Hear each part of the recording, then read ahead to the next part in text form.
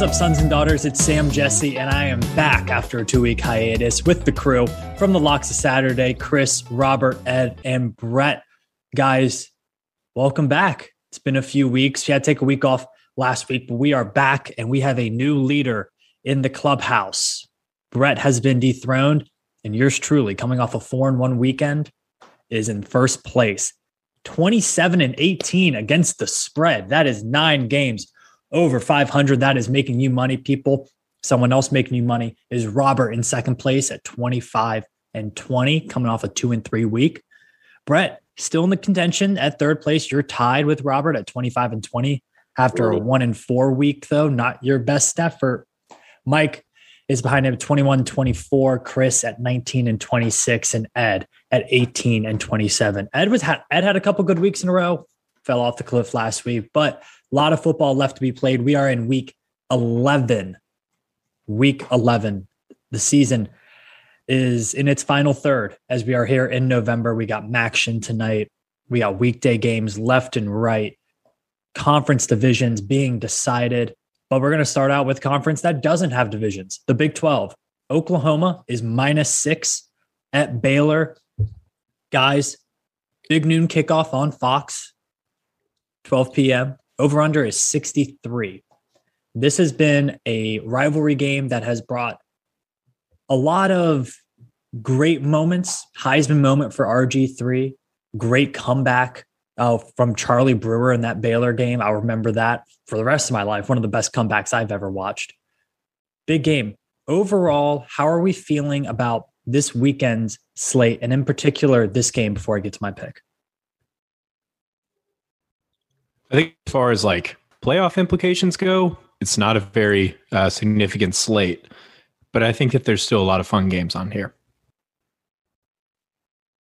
Yeah, I agree. I think Purdue and Ohio State, though. I mean, Purdue has some sort of affinity with ending playoff contenders. So who knows? But we'll get to that later. Does this game, if Oklahoma doesn't win this one, are they completely out? Yeah, probably because they're ranked so well already. The biggest Baylor fans this week is basically the SEC West is essentially what is going to be the biggest problem, or just the SEC overall, because it's starting to look more and more like we're heading down the path where 2 SEC teams is a high likelihood, even if there are 2 one-loss teams or even a possible 2-loss Bama. The stage is getting set. We can see this train headed down the tracks, and we all know where it's going. It's just whether or not some of these teams can at least hold their spots. I feel like that's where we're at right now with the college football playoff is the current teams that are ranked in there, that kind of, was it 3, 4, 5, 6, 7, everyone's just holding on to their spot for dear life and just giving, if any loss happens, it's just giving more room for Bama to mess up one more time. Well, I think Cincinnati is okay if the task at hand here is the 4 best teams, that is okay. Yep. Cincinnati, looking at this one as well. This is a big game, an upset spot potentially for Oklahoma. Let's look at some against the spread numbers for these two teams. Let's start with the Oklahoma Sooners. In their last 5 against the Baylor Bears, they are 1-4 against the spread. In their last 9 road games on a Saturday, Oklahoma 3-6 against the spread. Flip it to the other side, the home Baylor Bears 6-2 against the spread in 8 games this year, or in the last 8 games for this year, and they are 5-0 against the spread in their last 5 games at home. This game is in Waco, Texas again. So for me, if I'm looking at this game and I'm looking at maybe the most important stat is, I covered a couple games of that, but Baylor has this thing for beating Oklahoma at home. Baylor is 7-3 against the spread versus Oklahoma in their last 10. It's happening for about a decade now. And I really think this is one where you could look at Baylor money line. It's plus 180 on the DraftKings Sportsbook right now. I like Baylor plus 6. I just think they're a much better team at home, and we haven't really believed in them at home. Baylor is outscoring opponents 211 to 104 at home this year, and that includes games against Iowa State and Baylor. Baylor at home, BYU, they are Baylor. BYU and Iowa State both are home wins for Baylor. I like the Bears outright in this one, but I'll take the points at +6. And I think this is the game that gives Cincinnati a little bit of a leg up. And I'll tell you what, another team to look out for, Oklahoma State, the old rival of Oklahoma. They're a team to look out for towards the end of this season if chaos ensues. Yeah, I mean, I know that Oklahoma hasn't been great. They've been, we'll say, consistently inconsistent, but I still think that they are clearly the better, more talented team. I mean, you look at what Caleb Williams is doing since taking over. He's the highest graded, the number one highest rated quarterback, according to Pro Football Focus in the country. I have Baylor on fraud alert, to be honest. Like that loss last week to TCU, that's a bad loss. They lost to a team that just fired their, like, essentially their Frank Beamer, and lost to that team in their first game since firing their coach. And I think that these rankings may have actually awoken something in Oklahoma, because obviously Cincinnati felt slighted by being ranked number 6. But if you're Oklahoma, you're undefeated in a Power 5 conference and you're put at number 8. I mean, that has to. If they don't get a kick in the rear end from this, then they're not going to. I'll put it that way. And Lincoln Riley knows how to make the playoff. That's just what he does. He takes Oklahoma to the playoff. What he does when he gets there, that's another question, but he's been so good at getting Oklahoma in that top 4. And I think it kind of starts this weekend. They realize that they need some style points if they want to really have a shot at it. So I see Oklahoma winning this game by multiple scores. So with only a touchdown needed to cover, first game we're picking, and I'm already going to lock it in. Yeah, I've taken way too much chalk the last few weeks, and that's really hurt me. Honestly, I've had a rough go at it. I think overall I'm down, I think I'm 10 and 15 in the last 3 weeks on my own picks, just outside of the Lock Saturday. I've taken way too much chalk, and I hate doing this, but I agree with Irby here. I'm taking chalk again with the Sooners. I think they are the better team. I was going to point out the TCU loss last week to Baylor. I have them on fraud alert as well.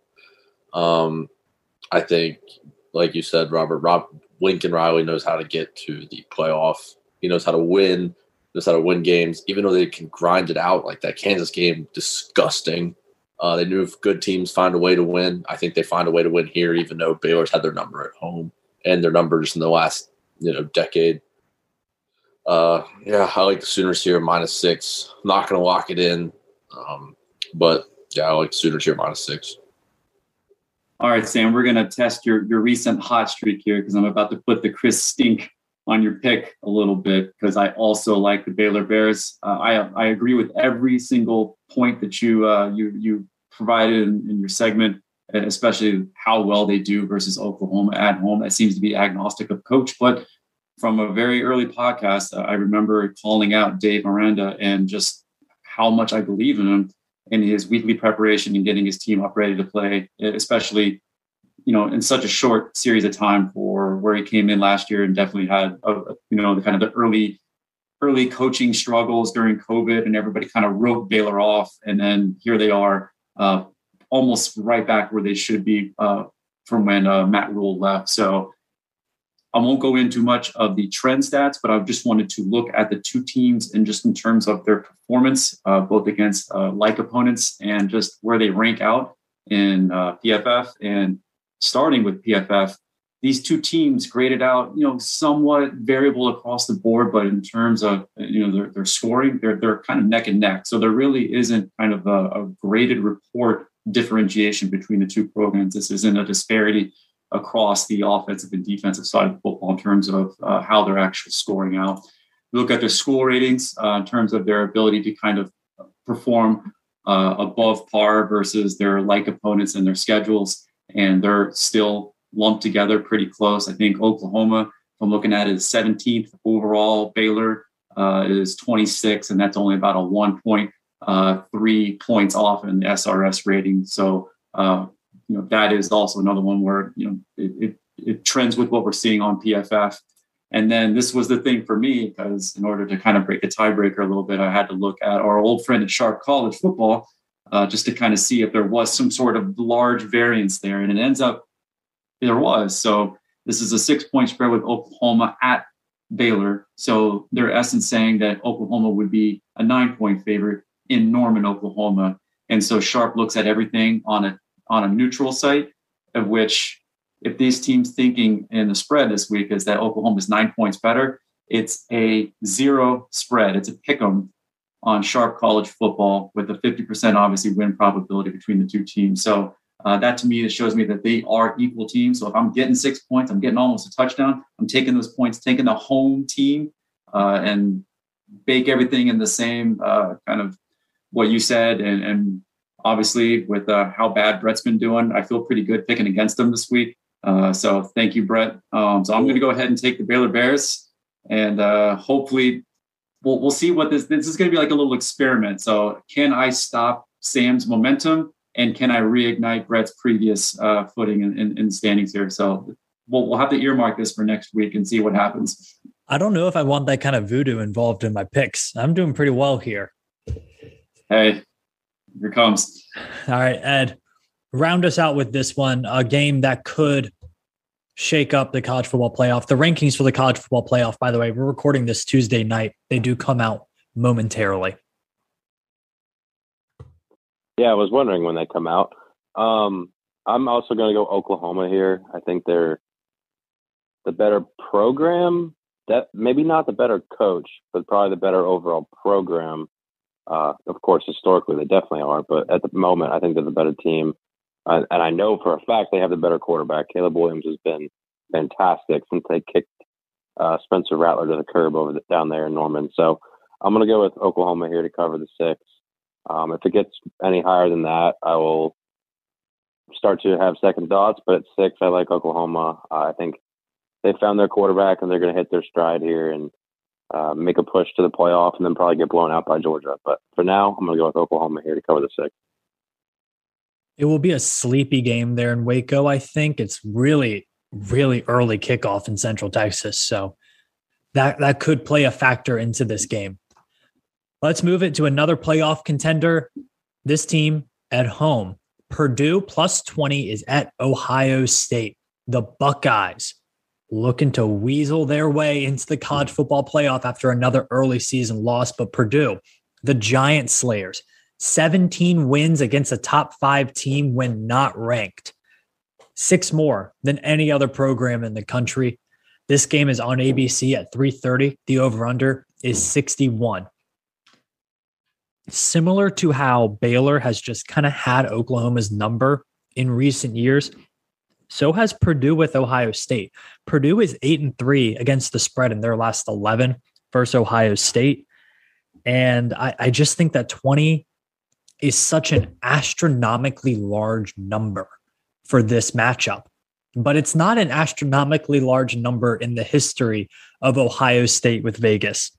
Listen to this. Since 2017, so about the past 5 seasons, Ohio State has been favored by 20 or more points 28 times. 28 times. They are 16-12 against the spread in those games. So even though 20 seems like a monstrous spread for this game, it's not unprecedented for Ohio State. And more often than not, Ohio State does cover this. But I think Purdue is going to be able to keep it close. I am not quite sure Ohio State has really proven defensively that they are any better than what we saw against Minnesota and Oregon. They simply haven't played very good football teams. Ohio State is the number 63 strength of schedule right now. I mean, that includes games against Tulsa, Akron, Rutgers, Maryland, Indiana, and Nebraska. None of those are very good football teams. The only good football teams they've played, Minnesota, who lost to Bowling Green. They won that by 14. They lost to Illinois. They lost to Oregon by 7, and they beat Penn State by 9. Ohio State's coming off back-to-back 9-point wins. I don't understand why we would expect them to all of a sudden play good enough defense to win a game by 20 against a better team, one of the best teams that they've played all year. I think Purdue here is a safer bet. Will they win the game? Most likely not. Will it be close? Most likely not, but it doesn't have to be close. You just need Purdue to show up. I think they're going to show up. Purdue plus 20 feels pretty good to me. I have one name that I think is kind of the one guy who's the key to this whole game. And it's not CJ Stroud. It's not Travion Henderson. It's not Chris Olave. It is Aiden O'Connell, the starting quarterback for Purdue, former walk-on. The kid is a gunslinger. Whether he's playing well or not, he's going to throw the ball. He likes to take some risks, just kind of play pretty free and loose out there. And as he goes, so does Purdue. When he takes care of the ball, they win. And when he doesn't, they lose. And when I say take care of the ball, I don't just mean interceptions, but also in avoiding sacks. So if he's under pressure and he's throwing picks, they're going to lose. And that's kind of what Ohio State tries to force. Ohio State's defense, from a yardage standpoint, is really not that good. They give up over 350 yards a game. They're kind of this get punched, then punch harder defense. It's like so they give up a lot of yards, but they're first in the Big Ten in sacks and second in the Big Ten in interceptions. And this is interesting. They average 26 yards per interception return, which is nuts. So if they pick off a pass, nice. It's statistically probable that they'll gain at least a quarter of the field. That's crazy. And so instead of shutting teams down, they basically Ohio State's just going to let them get to the 25, then rattle off 2 sacks and take them out of field goal range, or, pick off a pass and return it to the other side of the field. It's kind of a bend but don't break defense. And I think if O'Connell can just avoid those types of plays, Purdue has a shot to cover here. In their 2 pretty bad losses to Minnesota and Wisconsin, O'Connell had 4 interceptions, was sacked 8 times, and only threw 2 touchdowns. Whereas in their 3 really kind of marquee wins at number 2, Iowa, at Nebraska, and at home versus number 3, Michigan State last week, he had 7 touchdowns, no interceptions, and was sacked only 5 times. Definitely lives for the big moment in those games against number 2, Iowa, and number 3, Michigan State. He had total QBR of 98.2 and 95.6. And that's also coming from a guy who doesn't really run the ball a lot. So I think he loves the spotlight. He loves the big game. I think O'Connell will be up for this one. Ohio State's offense has been shaky. And so, like Sam said, I do think Ohio State probably still wins, but 20 points is a huge spread. And I could see Purdue keeping this to 14, maybe even a 10-point loss. Yeah, I'm also on Purdue here. I'm not going chalk here. It's burned me too many times. Even though this feels like kind of like a spot where after Purdue just, pretty much manhandled Michigan State last week, who I've said neither of those teams, Michigan and Michigan State, are actually that good, and that was proven last week.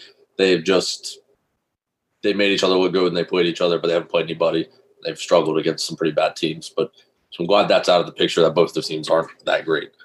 That being said, Ohio State's defense, 96 in the country in passing yards given up, so not very good. And for Purdue, that pretty much solely throws the ball, they're 8th in the country, which has kind of gone against what Jeff Brom seemed like he's done in the last 4 or 5 years. But I'm on Purdue here. I don't think they're able to do it again, beating a team like Ohio State or Michigan State. I think Ohio State's league's better than Michigan State. I think they'd run them out of the building.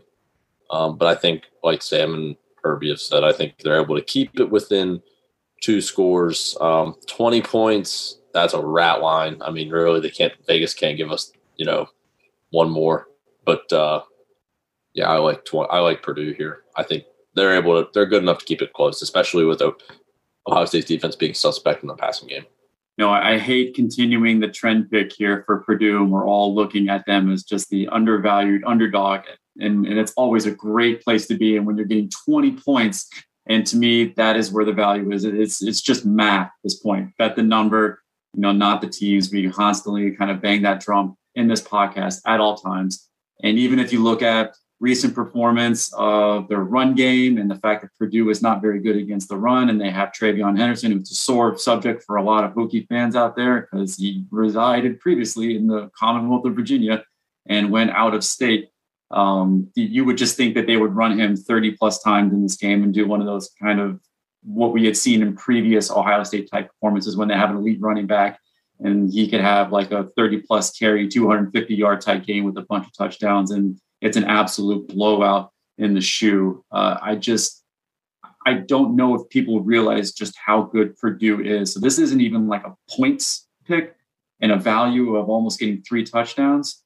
This is just, I believe Purdue is a pretty good football team. They're not elite, but they're not bad. They are competent.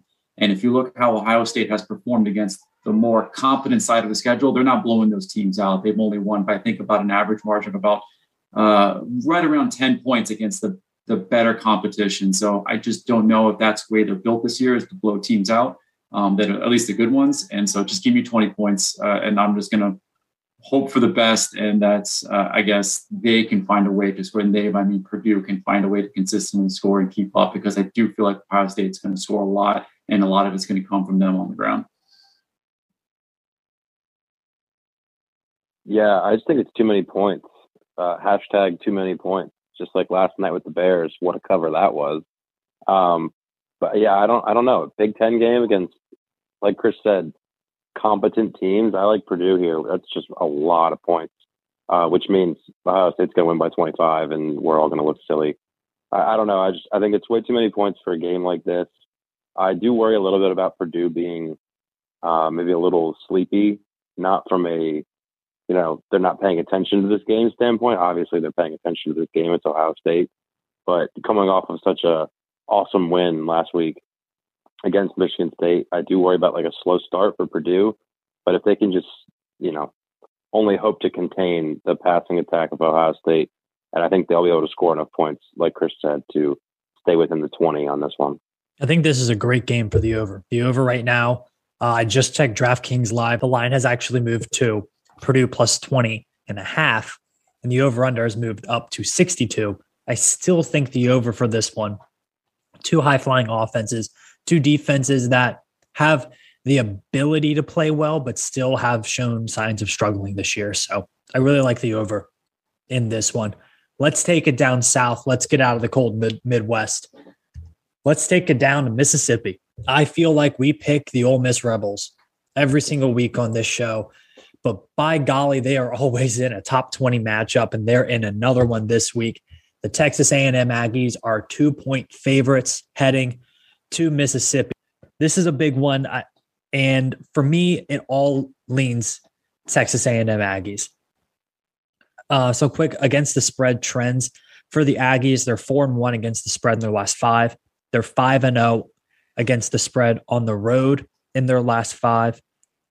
Texas A&M is 3-0 against the spread versus the Ole Miss Rebels in their last 3. Flip the side of the ball. Ole Miss is 1-7 in their last 8 against the spread versus the SEC West. And Ole Miss is 1-2 straight up versus top 25 competition this year. In those games against top 25 competition, the Rebels are being outscored 124-93. For me, Ole Miss is such a risky play. Chris, I will allow you to talk about Matt Corral, your Heisman hopeful, who went from having his name already etched on that trophy to kind of sliding away. He's dealt with some injury issues. He's a quarterback that runs a lot. He takes a lot of hits. That does not bode well against a Texas A&M defense that is nasty. And you know what? I just don't think this Ole Miss offense is the same as what it was. And, we talk about this on the show. We talked about it ad nauseum with Clemson. You have to take what you think about a team preseason and throw it away once you get about a third of the way season in.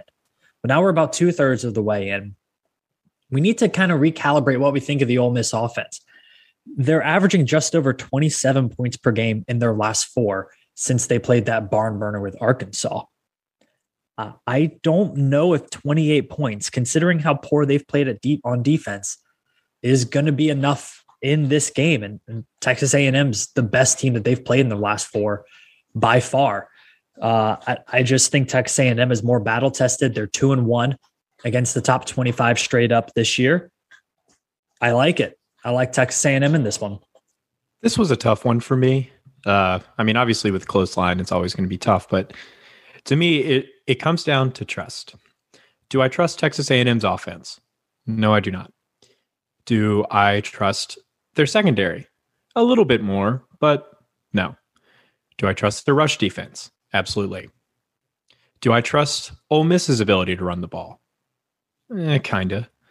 Do I trust Matt Corral? I think so. And I think that is going to be the difference maker. I know that A&M's they're gonna stop the run like they always do, but I think this is a game where Corral can go after what I see is kind of a somewhat vulnerable secondary.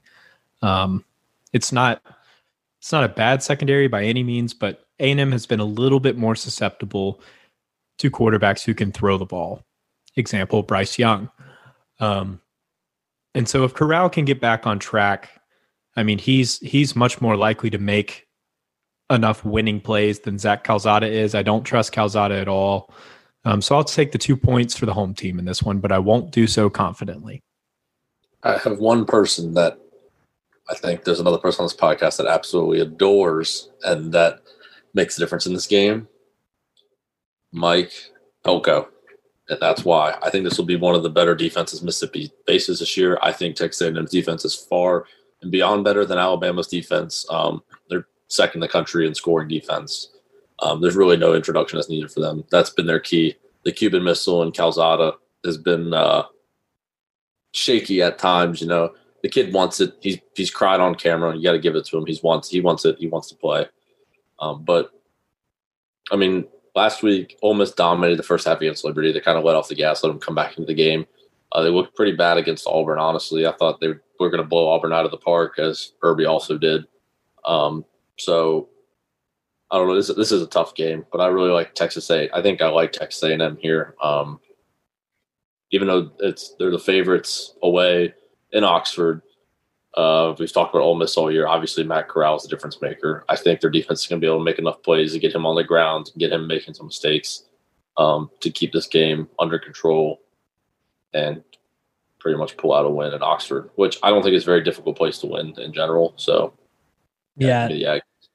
And real quick about Mike Elko and the Texas A&M defense over the last 4 games, only allowing 17 points per game. About that includes the matchup against Alabama.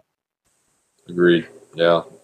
So I was emotionally conflicted in this one because I both have real actual love for Matt Corral as my dark horse preseason Heisman candidate, who I will continue to toot that horn because I believe he's, as of I've just checked the Vegas Insider odds for the most recent poll on November 7th, and he's down to plus 450. So he did have some kind of back and forth type games, especially against Auburn. He took a little bit of a hit through a pick. I think he scored 1 on the ground, but he didn't throw any through the air. But his volume stats are still there, and he still has that kind of 50-50 split in terms of his passing and rushing touchdowns. So overall, the numbers are there, and they will continue to be there, I believe, regardless of opponent.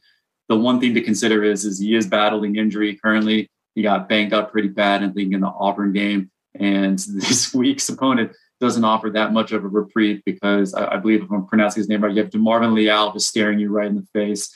He is that next level candidate in terms of probably the number 2 defensive tackle in the SEC and probably in the nation, because obviously the Georgia defensive line exists and they definitely have it going over there. But he is a formidable person to be facing, especially when you're injured and you're thinking about not getting crunched all game. But just kind of backing back out and what I think this game actually represents, this is ultimate kind of styles of play kind of combating against each other. So as much as we want to believe that Jimbo Fisher is this offensive kind of minded coach, and he just doesn't have that this year with this team, just due to personnel and the fact that his understudy quarterback in Calzada is just not there to consistently win week to week in the SEC. And I think that is going to be the case this week on the road in Oxford. I don't have the trust, kind of what Irby was alluding to, that they'll have enough offense to be able to, deliver a road win. They're showing right now as a 2-point favorite. If you look at some of the comparisons, I believe this is a neutral site even game, which means at home, Auburn should be a 3-point favorite. So it's about a 5-point type point spread value swing there. If you're thinking about the fact that Texas A&M is a 2-point road favorite, and then you look at all the other kind of just evaluative stats in terms of each team's performance, they're right by each other in terms of school ratings and also PFF and how they grade out different styles nonetheless, but just that kind of higher level numbers, numerical score for each program right now. And that is where I'm looking at. It's just the value of taking a lesser road the value of betting against a lesser road quarterback and taking just the better overall home quarterback in this one. And that's where I'm putting my money on this week. I do feel like what we saw earlier in the year with Ole Miss playing Alabama, I think Alabama presents different types of schematic type issues for a lot of teams. And, Ole Miss was definitely one of those teams.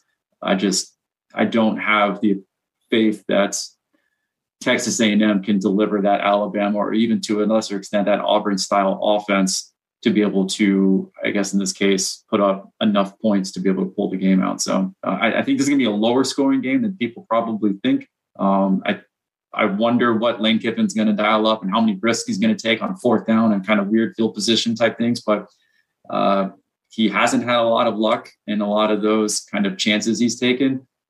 My guess is there's some sort of regression back to the norm, and he maybe hits on a couple of those because he's going to have to in order to consistently move this ball with a somewhat compromised Matt Corral this week. But just continue the trend, and I have to back the bigger investment I had this year, which is Matt Corral as my dark horse Heisman candidate. So I do think he's going to put up enough numbers to win this game at home. Yeah, I agree. I'm going Ole Miss here at home with the points, and for all the same reasons that Chris just laid out, which probably isn't good that we're agreeing so much considering we're in last and second to last. But will you guys quit agreeing with me, please? Run to College Station, everybody. Just go ahead and throw it down as fast as you possibly can.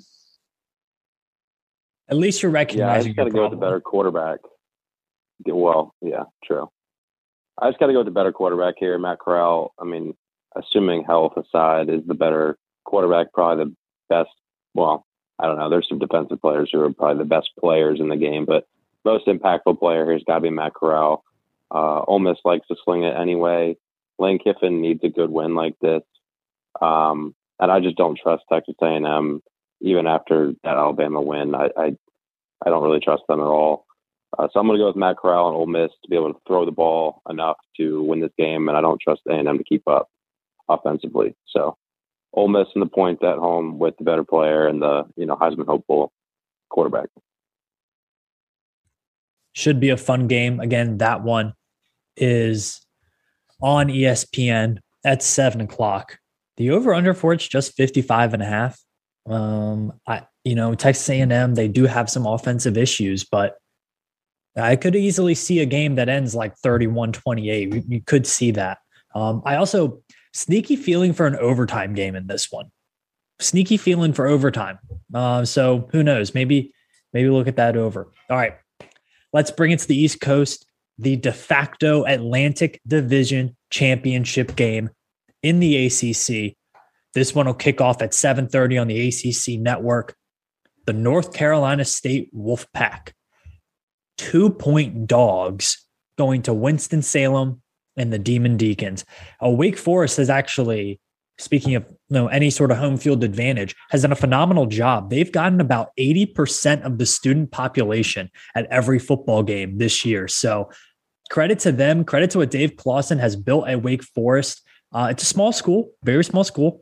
It's about the size of, a high school in Northern Virginia. But hey, it's not going to be the easiest environment for NC State to play. It certainly won't be difficult, but maybe a little bit uncomfortable. Again, NC State is +2 in this one, over under 66.5. And I think the story for this game, we all saw the highlights from Wake Forest UNC, is you have NC State, a team with a good offense and a good defense, versus a team in Wake Forest with a capital G, great offense and an awful defense, an atrocious defense. Their fourth quarter against North Carolina was a travesty to the sport of football. They're awful. Dave Clawson's teams have never been good at defense. Here, Virginia Tech fans, listen to this. Heed my warning. Dave Clawson's team have never been good at defense. They have always been awful. They rely on winning shootout games. And this is one where I'm a little bit worried that they're going to get in a slugfest and not be able to pull it out. I think NC State is going to be the much more physical team, especially at the line of scrimmage. NC State has not been great running the ball, even with like Bam Knight and some really good running backs. NC State is 101st in EPA per rush offense this year. They have not been great. But where NC State has been really good this year offensively is with the pass. Devin Leary has been phenomenal. NC State has the number 11 EPA per pass offense in the country. I have a feeling they feel disrespected in this game. They're the underdogs, where they've played a much tougher schedule, the number 58 strength of schedule in the country versus Wake Forest's 85th strength of schedule in the country. And not only have they played a tougher schedule, but they have a better strength of record. They have the number 17 strength of record in the country. Even with those two losses, I think NC State is being greatly disrespected nationally and even within the ACC. I think they go, and I think they win this one in a game that is surprisingly lower scoring. NC State's going to want to They're going to want to muddy the waters a bit on Wake Forest. I think defensively, they are without a few key pieces as linebackers, but it really hasn't mattered. They've still filled in those positions very well. I think NC State is the more talented team. They're going to go into Winston-Salem, and they're going to win this game. Devin Leary is going to have a big game. I don't see Wake Forest's defense being good enough to consistently keep this up. Like we saw what UNC was able to do down the stretch. Wake Forest now has the number 99 EPA per pass defense. They have the number 96 EPA per rush defense. They're just not good. They're not good defensively. And you can't win football games playing how Wake Forest had played football games for those first 8 games. I mean, I do love everything about this game. I mean, I think that we're basically seeing, I think we're basically seeing the conference's best offense versus its best defense. And as much as I would want to gravitate towards State after Wake's, pretty horrible loss to UNC, I don't think that's the right move. So I think that UNC's offense created a much larger matchup issue for Wake's defense than State will. And I mean, Sam has hit on a lot of Wake's issues as a defense, but I think those issues really only lie in their front 7, and specifically their ability to tackle and stop the run. I mean, that's kind of the thing, is if you don't have elite athletes on your defense, they're typically not going to be able to tackle well. That said, I don't think their secondary is really that bad. In pure passing yards defense, Wake's secondary is actually at this point better than NC State's. They're pretty comparable in total yardage per game. But even though UNC scored 58 points last week, Sam Howell only threw for 216 yards. His average going into that game was 274. The reason why UNC was able to just blow Wake's defense out of the water was because Sam Howell and Ty Chandler combined for 317 rushing yards and 6 rushing touchdowns. Army had 3 guys run for 90 or more yards against Wake. Syracuse, in that overtime shootout in the Carrier Dome, had Garrett Schrader and Sean Tucker run for 331 yards. Wake is susceptible to strong rushing attacks, and you may think that and Sam has touched on this, and with Bam Knight and Ricky Person being there, both talented backs, that State's rushing attack would at least be somewhat viable. But NC State ranks dead last in the ACC in rushing. Dead last. Worse than UVA. And Leary has been very efficient. He just had that really long, no interception streak break where he'd thrown 326 passes without a pick or something like that. But that being said, I don't think you can trust him enough to, especially given that Wake's secondary isn't really a pushover. I don't think you can trust Leary enough to keep pace with this offense that Wake is bringing to the table. I do agree with Sam to a degree that it will be a little lower scoring than you might think. I think State's defense will be good enough to keep Wake from, putting up crazy numbers. But I mean, I feel like Wake will probably score at least 30, probably upwards of 35 points even still, because that's just what they do. And I don't see Leary and the State offense doing enough to keep up. Yeah, I think this is a get-back game for Wake Forest. I mean, playing at home at Truist Field really doesn't mean a whole lot, honestly. It's not like, playing in, it's not some dooming place to play for NC State. I don't think being at home is really that makes much of a difference, but I think this is a get-back game for Wake Forest. I think offensively I have to disagree. I think Wake Forest is the more talented team offensively, and I think they're the better coached football team offensively. They actually had some slip-up last week, discipline-wise, that is very uncharacteristic of a Dave Clawson football team. That really hurt them down the stretch, especially on the defense side of the ball. Yeah, they can't play defense. We know that. That's obvious. But I don't think NC State's offense is like all that crazy good to even be able to keep up. Devin Leary, wow, he has obviously looked better this year. He was the right decision, obviously, over Bailey Hockman, who has left the Middle Tennessee State program at this point. Keep that guy's name out of this podcast. I didn't want to even think about that guy again. Yeah, I think Wake Forest is fully capable of winning this game and win this game outright. This is a bad time. I think this is a good time for NC State to come in. If Wake Forest won last week in a close match or a close game, I think this is just a get back game for Forest. I mean, almost said Florida State for Wake Forest and NC State coming in as, like you said, it's the de facto Atlantic game. So I'm locking it in. This is my lock of the week. I like Wake Forest. I've liked them all year. I haven't lost a bet on them except last week when they just fell apart in the last 3 minutes, looking like Virginia Tech in 2 games this year. So, this is my lock of the week. I like Wake Forest at home. Yeah, that one hurt. I had Wake Forest as well. Maybe I have a little bit of vendetta against them because of what I said at the time was one of the worst fourth quarters of football played in the modern game. That was bad. That was bad. And that can, Chris, maybe that's kind of where you need to think about this. How is this team going to rebound from just an utter collapse against a rival school?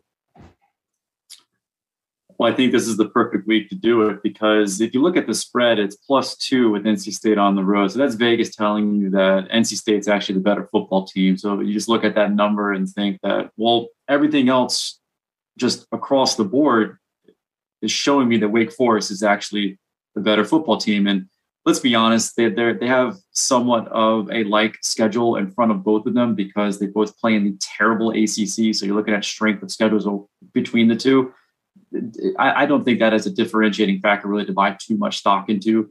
But I do like how Wake Forest has performed better against that terrible schedule in terms of their rating system score. I believe they're top 10 in the country in that. NC State not too far behind, but they're kind of in the 20s. So looking at PFF, I mean, Irby kind of hit the nail on the head. It's offense versus defense, in my opinion, this week. Although I find it really, really funny, Irby, that you said that NC State represent probably the best defense in the ACC because I'm pretty sure your family ties will probably push you out of the family with your Clemson ties because I would probably say the Clemson is the best defense still, even though their team is terrible. But it's not because of the defense. State has better numbers. State has better numbers. I bet the numbers, not the teams. I am sorry, Mr. and Mrs. McDowell. Please still buy me Christmas presents.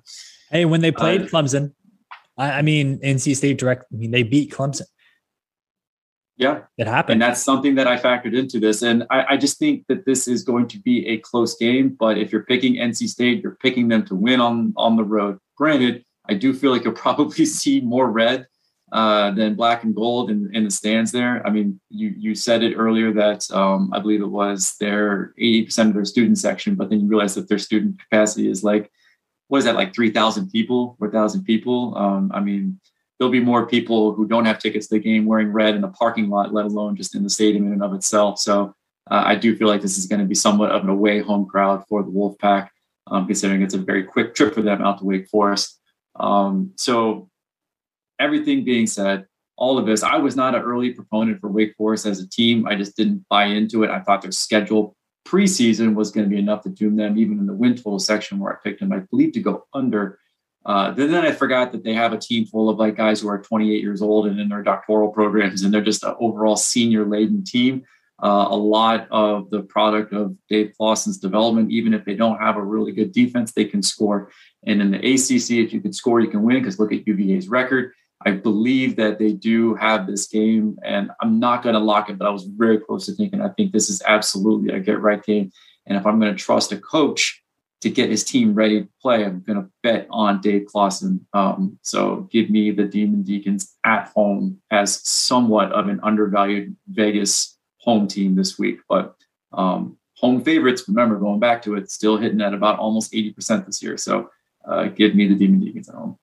I do not agree with Chris, so that's good. At least one of us will be right. One of us will continue to be bottom feeders in this podcast. But I like Wake Forest here to bounce back after a really disappointing loss last week. I was very hopeful that they were going to beat North Carolina and continue this little Cinderella run they've been on. It's been pretty cool to see such a small school and small program play as well as they have and be, nationally relevant. So it was a big bummer that they weren't able to pull that one out. But man, that offense is a lot of fun to watch. I thoroughly enjoy watching college quarterbacks take a 3-step drop and actually go through progressions and throw the ball downfield. That should be a prerequisite for whoever Virginia Tech hires next. But Sam Hartman's progression has been awesome. Wake Forest offense has been really, really fun all year. And I think at home they get right after that loss last week. And I don't know that NC State's able to keep up offensively, so I'm going to go with Wake Forest here. I'm a little bit interested in that. I kind of thought this would be a game that split the podcast down the middle, but seems like a lot of people on Wake Forest. It'll be, quick question before we move on to we'll cover a little game and then talk about the games that we actually care about this week. Is this the game of the year in the ACC? Yes. So it's the two best teams. Right? I mean, the only two ranked teams. So, yep. I think you could say that these are, at this point in the season, these have been the two best teams. Yeah. Sadly, go ACC. Yes. Go ACC. I know it is. Well, it's sad. It's disheartening, fellas, but it's in our job description. We got to talk about it. The Duke Blue Devils are traveling to a little mountain town called Blacksburg, and they are 11-point underdogs against Virginia Tech, who is coming off of what could only be described as one of the most lackluster and just sad performances that I think you will ever see from a college football team. A 17-3 loss against a 4-4 Boston College team. I wrote 5 bullet points for this game. Do you guys want to hear them verbatim? Duke sucks. Tech with no quarterback is still a better offense than Duke. Neither coach should remain in their job next year. Best chance for the shutout all year. Hokies 24, Blue Devils 3. So I'm taking Virginia Tech minus 11. Virginia Tech historically has actually, and especially under Fuente, when they do have these offensive nightmares, they tend to bounce back and score about 30 points a game. I don't think this team is capable of doing that, but I do think Malachi Thomas will most likely break 1 or 2 big runs. Duke is horrendous. They are not coached well. They're not talented. They're not big. They're not fast. I don't think beating Duke by a few scores here really does anything for the Virginia Tech program, but I think it being senior day, last game in Lane, they need this game to even have a shot at a bowl game. So I think you'll see Virginia Tech defensively continue to show up. I thought they looked pretty good defensively last week. So give me the Hokies by a few touchdowns here. Looking at total scoring offense versus total scoring defense, there are 3 teams in the ACC that average fewer points than they give up.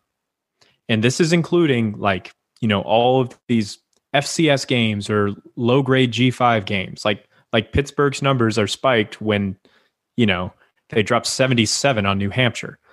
So with all that in mind, there are 3 teams that average fewer points than they give up. 2 of them are playing in this game. Virginia Tech and Duke have the 2 worst scoring margins in the ACC currently. And this is just a stinky, stinky game. I think if you especially consider, the uncertainty we have with Braxton Burmeister, it's hard to speculate. Again, I feel like we're here every week speculating on a Braxton Burmeister injury. Yet here we are.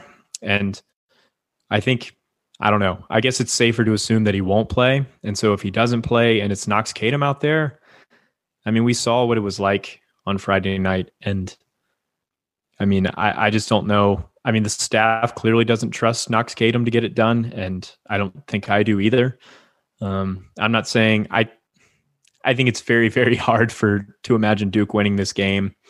But if we come out with Knox at quarterback and it's just really, really flat and we can't get anything going and suddenly it's a bunch of 3 and outs and you're losing the field position battle, then, Mateo Durant against a pretty vulnerable rush defense that Tech has could break off a couple long runs and things might start looking sketchy.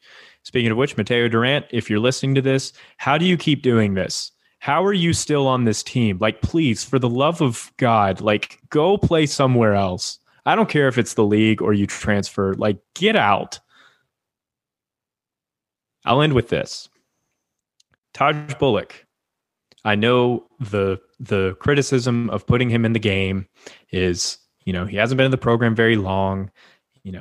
Sure, he was throwing tons of deep balls and running all over New Jersey high school kids, and he hasn't really had any experience to learn the system, et cetera, et cetera. But I ask this question. How far off is Duke from a New Jersey high school defense? In the league in the league that he was playing in, I don't think the size and speed will come as a shock to him in a game situation. I really don't. Yeah, so if there's a game to throw Taj Bullock out there, it's definitely this one because it won't be very much different than what he was doing in high school. And so if Tech has Taj Bullock or Braxton Burmeister out there playing quarterback, I feel confident in Tech covering the 11 points. If it's Knox Kadum out there, I might be leaning a little Duke, but my official pick is going to be Tech. Yeah, I really, if this was actually any other team in the ACC, I would have picked the opponent. Literally anybody. Hell, I'd even pick some G5 teams in the spot. But Duke is really bad. I've had the glory of watching them this year against a really bad Kansas team, really bad Kansas team that probably would have a losing record in FCS. And their defense, Kansas' offense was legitimately just running all over the place on them. And that's where I think that Virginia Tech can at least get to 2 touchdowns, is because I think Malachi Thomas or Raheem Blackshear are going to be able to run the ball. I don't even think we need to throw the ball to beat this team. They're really bad. I trust the defense. The defense, I think, is going to be fine. Mateo Durant, I'm like Irby. I don't know what you're doing. Duke's great education. If he wants to be a doctor one day, go for it. That's where you want to be. But yeah, I'm on painfully on Virginia Tech here, just because I think that the rushing attack is going to be able to slash through this Duke defense pretty easily. Just because when I saw that Kansas game, what happened, they made it look easy. Kansas did. Brett, I'm going to play really quick. I'm going to play a little game. All right. Virginia Tech plus 11. And I will name teams. Yes or no, would you take Virginia Tech? Okay. All right. You said G5. App State. Definitely. I would take App State for sure. East Carolina. Virginia Tech. They're horrible. Charlotte. They're horrible too. Will Healy, I swear to God, if people keep talking about him becoming our next coach, I'm going to cunt you down. James Madison. Yeah, I would take Tech minus 11 in the first quarter against let's stay in Charlotte. Sam, let's stay in North Carolina. High Point. No, but it's James Madison. Oof. Do you take Virginia Tech minus 11 against James Madison? I think so. I think the level of FCS to FBS is still huge, even like in G5 teams. Hey, we have their quarterback, so that's a leg up on the competition. Knox Kadum, come on. Brett, what was the score against Virginia Tech Richmond? That is true. I mean, I can't. That's true. That's true. That's just what I. Football team. No, I agree. Yeah. But yeah, there's a lot of teams. Yeah. All right. That was Chris, fun. Actually. Chris, what do you got? That was the most exciting part of this segment, by the way, because picking this spread is just really, really sad.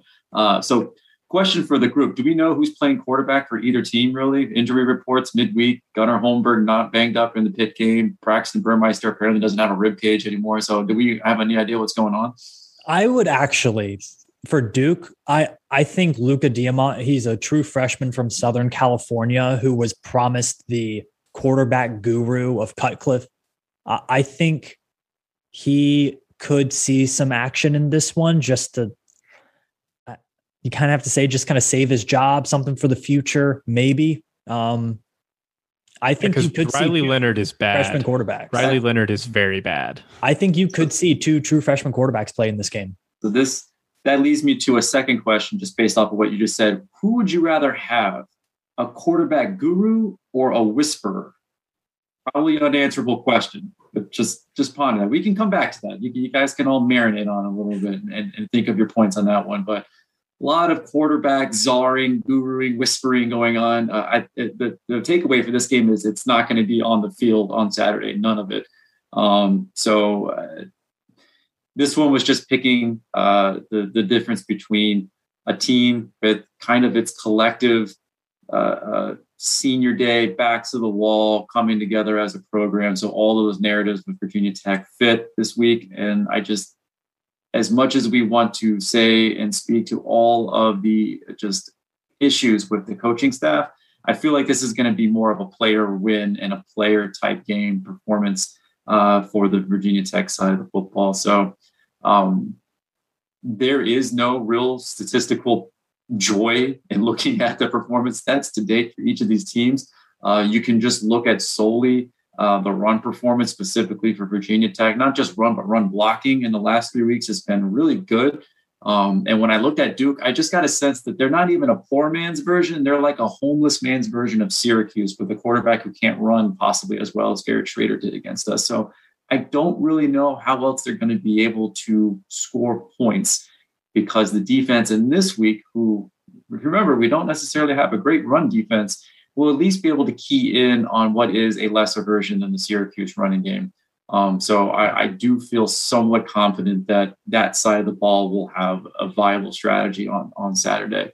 So this one's just how do we score points? Because if you watch any of us kind of all terrible minutes of that last week performance, we're going to have to run the ball. It's going to be a run based, hopefully, approach because Knox Kadum cannot. And Braxton Burmeister, I would just feel really bad if he was just on the field and his personal health. I do wonder, and a lot of people are kind of putting it out there, if Taj is actually going to get some playing time. I have no idea. I just don't think they would actually even need a quarterback to really win this game by more than the 11-point spread. So the final decision maker tool for me was just put this in the Wheel of Destiny and the Sharp College Football spread pick'em to see what this would look like. And I know this is agnostic of quarterback situation, but granted, the situation's not good on either side of the ball. Virginia Tech was a 21-point favorite on Sharp Football. So that's a huge deviation from the 10 or the 11-point spread. And that's on a neutral site. So this isn't home. So that should be 24 points in actuality. So that is where I ultimately put my decision. I have not been good at picking Virginia Tech to cover spreads this year. So that is another disclaimer. It's like written there on the side of the package before. So caution to any buyers out there. But give me the Hokies. Give me them Hokies on senior day. And just give me the fact that Duke is just not a very good football team. So Virginia Tech minus 11 in this game. I feel bad for anybody going to this game. There was 0.0% chance I was going to be in attendance, largely because I'm going to be watching the Hokies basketball team the night before in Annapolis. But just a battle of two teams in terrible places right now. I have very little interest in watching it. I will do so because I have a problem. But I will be watching this game. I think Virginia Tech covers here, not because of any confidence I have in our offense whatsoever, no matter who the quarterback is, but more because I do think our defense is pretty good. The Hokies defense has been good all year. They've had some, chinks in the armor in various games where they struggled, but overall the defense is pretty good. Last week, they were a fumbled interception and then a batted ball back to a tight end that got a first down. I mean, that was 10 points right there of the 17. So I think the Hokies defense will be able to keep whatever semblance of a Duke offense they have in check enough to cover the 11. It's just going to be gross to watch. Now, I'm going to throw in my next one here because I don't think anybody has anything else to add on Virginia Tech. And it's somewhat Virginia Tech related, so I'm just going to jump right into it. But keep an eye on Georgia this week. That's all I'm going to say. Keep an eye on Georgia this week. So we do need to circle back to the guru versus whisperer thing. This is something to where we need some final deliberation upon. I'm personally leaning guru. I like it. It's a more powerful term. 4 letters really has an oomph. The whisper, kind of soft. I'll tell you what. I put a Twitter poll up there. Locks of Saturday retweeted it. So go. Actually, the poll might have a few hours left by the time this gets here. I'm gonna go guru, because I think with guru you can kind of take any individual quarterback and mold them into what you need them to be. Whereas whisperer, you're kind of just vicariously living through the quarterback. The quarterback physically isn't getting any better, or spiritually in terms of the guru. So I'm gonna go guru. Now, Chris, you mentioned you kind of threw this in there, but a QB czar. If there is a QB czar out there, please become Virginia Tech's head coach. We need you. That is if I were a young and upcoming coach, especially like a QB passing game coordinator, I would sell that. That would be my marketing tool. That's like my breakout. That's like my elevator pitch. Like, you've seen gurus and whisperers, but have you ever seen a czar? Well, and that's what would get me into the hierarchy of kind of the more better known names out there. So question on top of this question. What is Josh Heupel? Because whatever he is the answer. QB God. Okay, let's keep in mind. Josh Heupel. Josh Heupel thought it was a good idea to start Joe Milton over Hendon Hooker the first game of the year. Let's keep that in mind before we hop on Josh Heupel. We all got to start somewhere. This is somewhere. True. Made mistakes in the beginning. It started out slow, but whatever he's got going on, that's the answer. Czar, God, whisper, guru, whatever you want to call it. But Hendon Hooker is slinging that thing right now down there in Tennessee. Well, let's look at some of the games around the country, including that Tennessee-Georgia game. I believe the spread is at Georgia plus 20. Minus 20. Georgia minus 20. Yeah. Minus 20, excuse me. I think it's something like that. I still think you take the dogs in that one. I don't care if Hendon Hooker has a czar, a guru, a warlock. I don't care what Josh Heupel is. It's not going to happen there for Tennessee.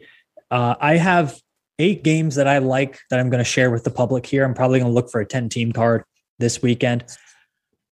3 home favorites right off the bat. Pitt minus 6.5 on Friday night versus UNC. Not a shot. UNC scores 30 plus on that one. Pittsburgh's too cold.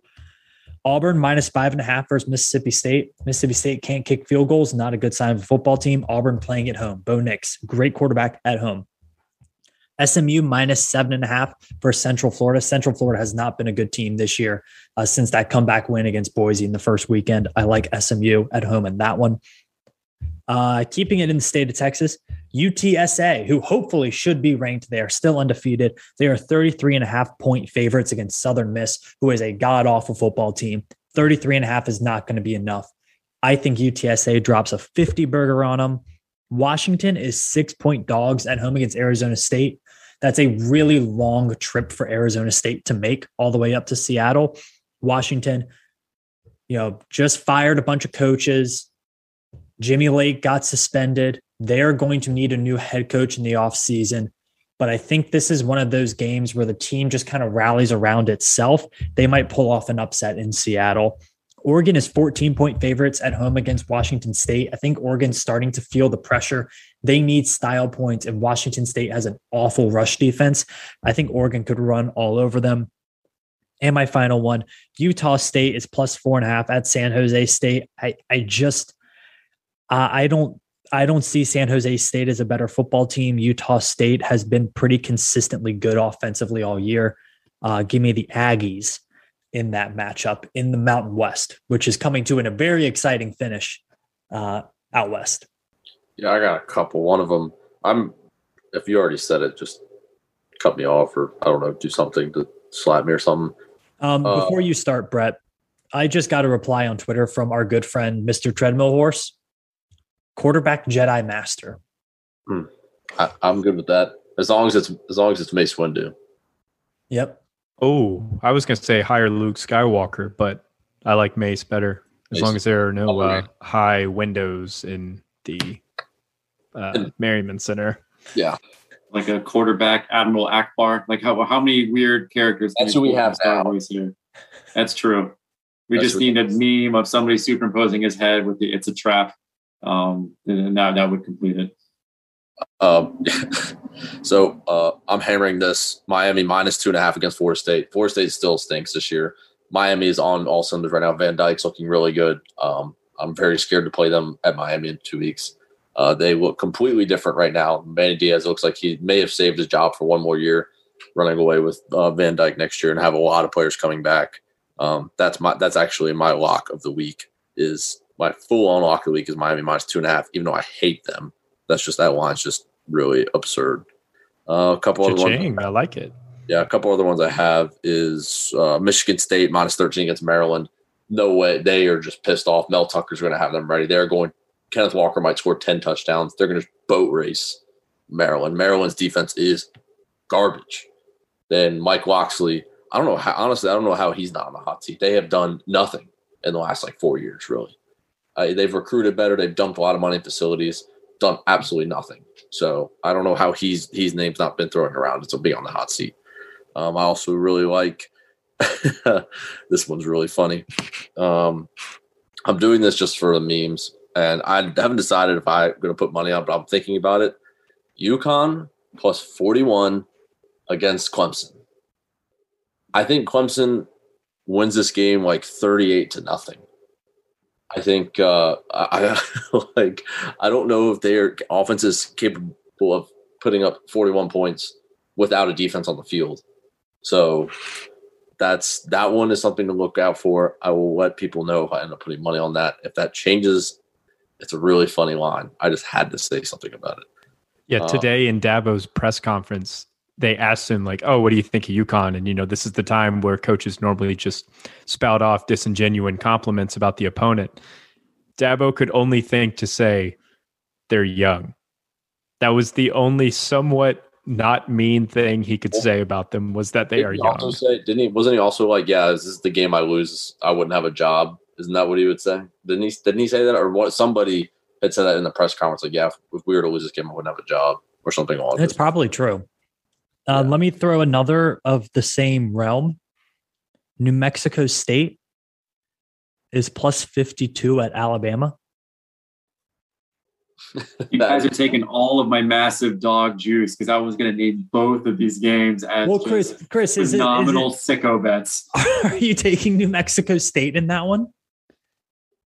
Well, the one thing I wanted to look at was the fact that the week prior, and it's obviously a poor performance on what Nick Saban would measure it against in terms of just only being able to beat LSU by 6. And it's not like they're wedged in with another type game because they do play Arkansas, which they should, pretty much win that game pretty handily the following week. So I just don't know what the motivation here is other than just keep everybody starters in for maybe a quarter. I just don't know who else is behind them. So this is essentially a bet on the Alabama second and third stringers, which they're all 5 stars. I have no idea how good they are, but I just don't think they're going to stop scoring. So I shied away from this one just because I think they played Western Carolina early and they beat them 66-3.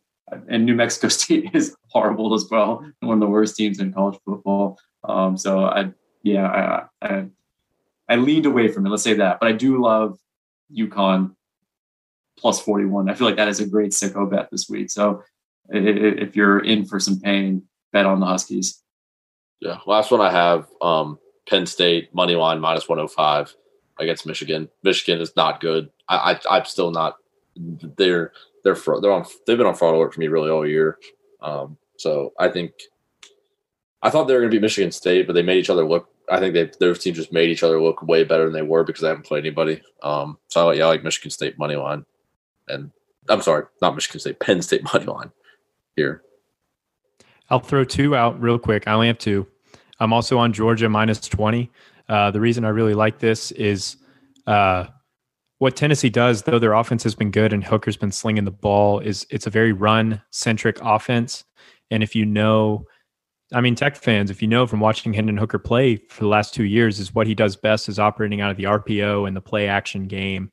And Georgia gives up 81 rush yards a game. So I think Georgia is going to severely, severely limit what Tennessee can do running the ball. And then that'll, of course, take away the play action. And then you'll have to see Hooker in a more traditional, just drop back and pass kind of game. And that's just not how he operates.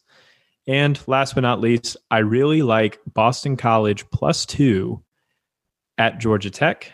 I know Jurkovec coming back last week, he didn't look good against Tech. But listening to Jeff Hafley talk after the game, it sounds like Jurkovec really only had 1 day of practice and was coming out there pretty cold.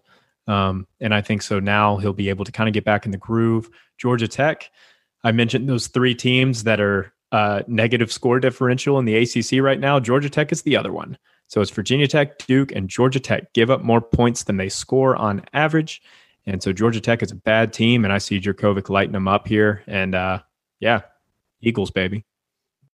I'll add one game on there because there's been a lot of thrown out here, but this one is the I'll call it the Virginia Tech fan base coaching search spread pick here. So I'm looking at Billy Napier over there at Lafayette. They're -7 on the road versus Troy. I'm taking Troy in this one. Lafayette, they're kind of trying to run this kind of undefeated conference slate so they can get into the final Sun Belt champ game. And the rumor mills are heating up once again as they're beginning. And I mentioned this earlier in the early part of this the season.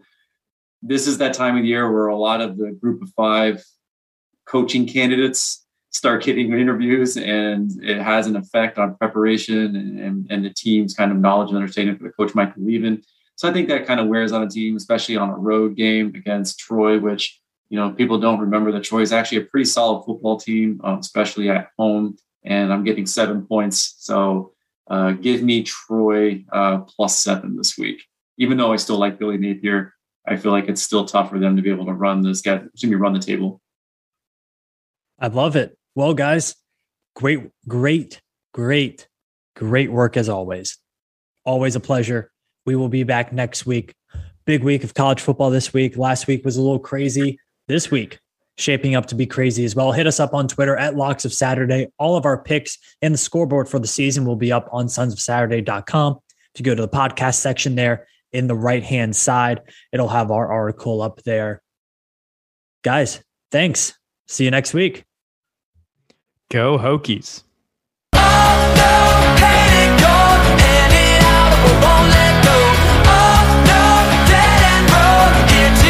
The dead we owe.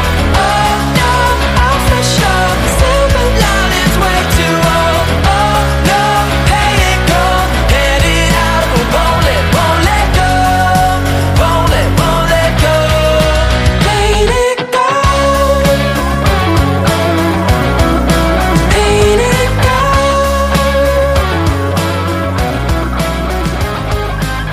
Sure feels like a nightmare, basking in the light. Just take cover, we get under every warning.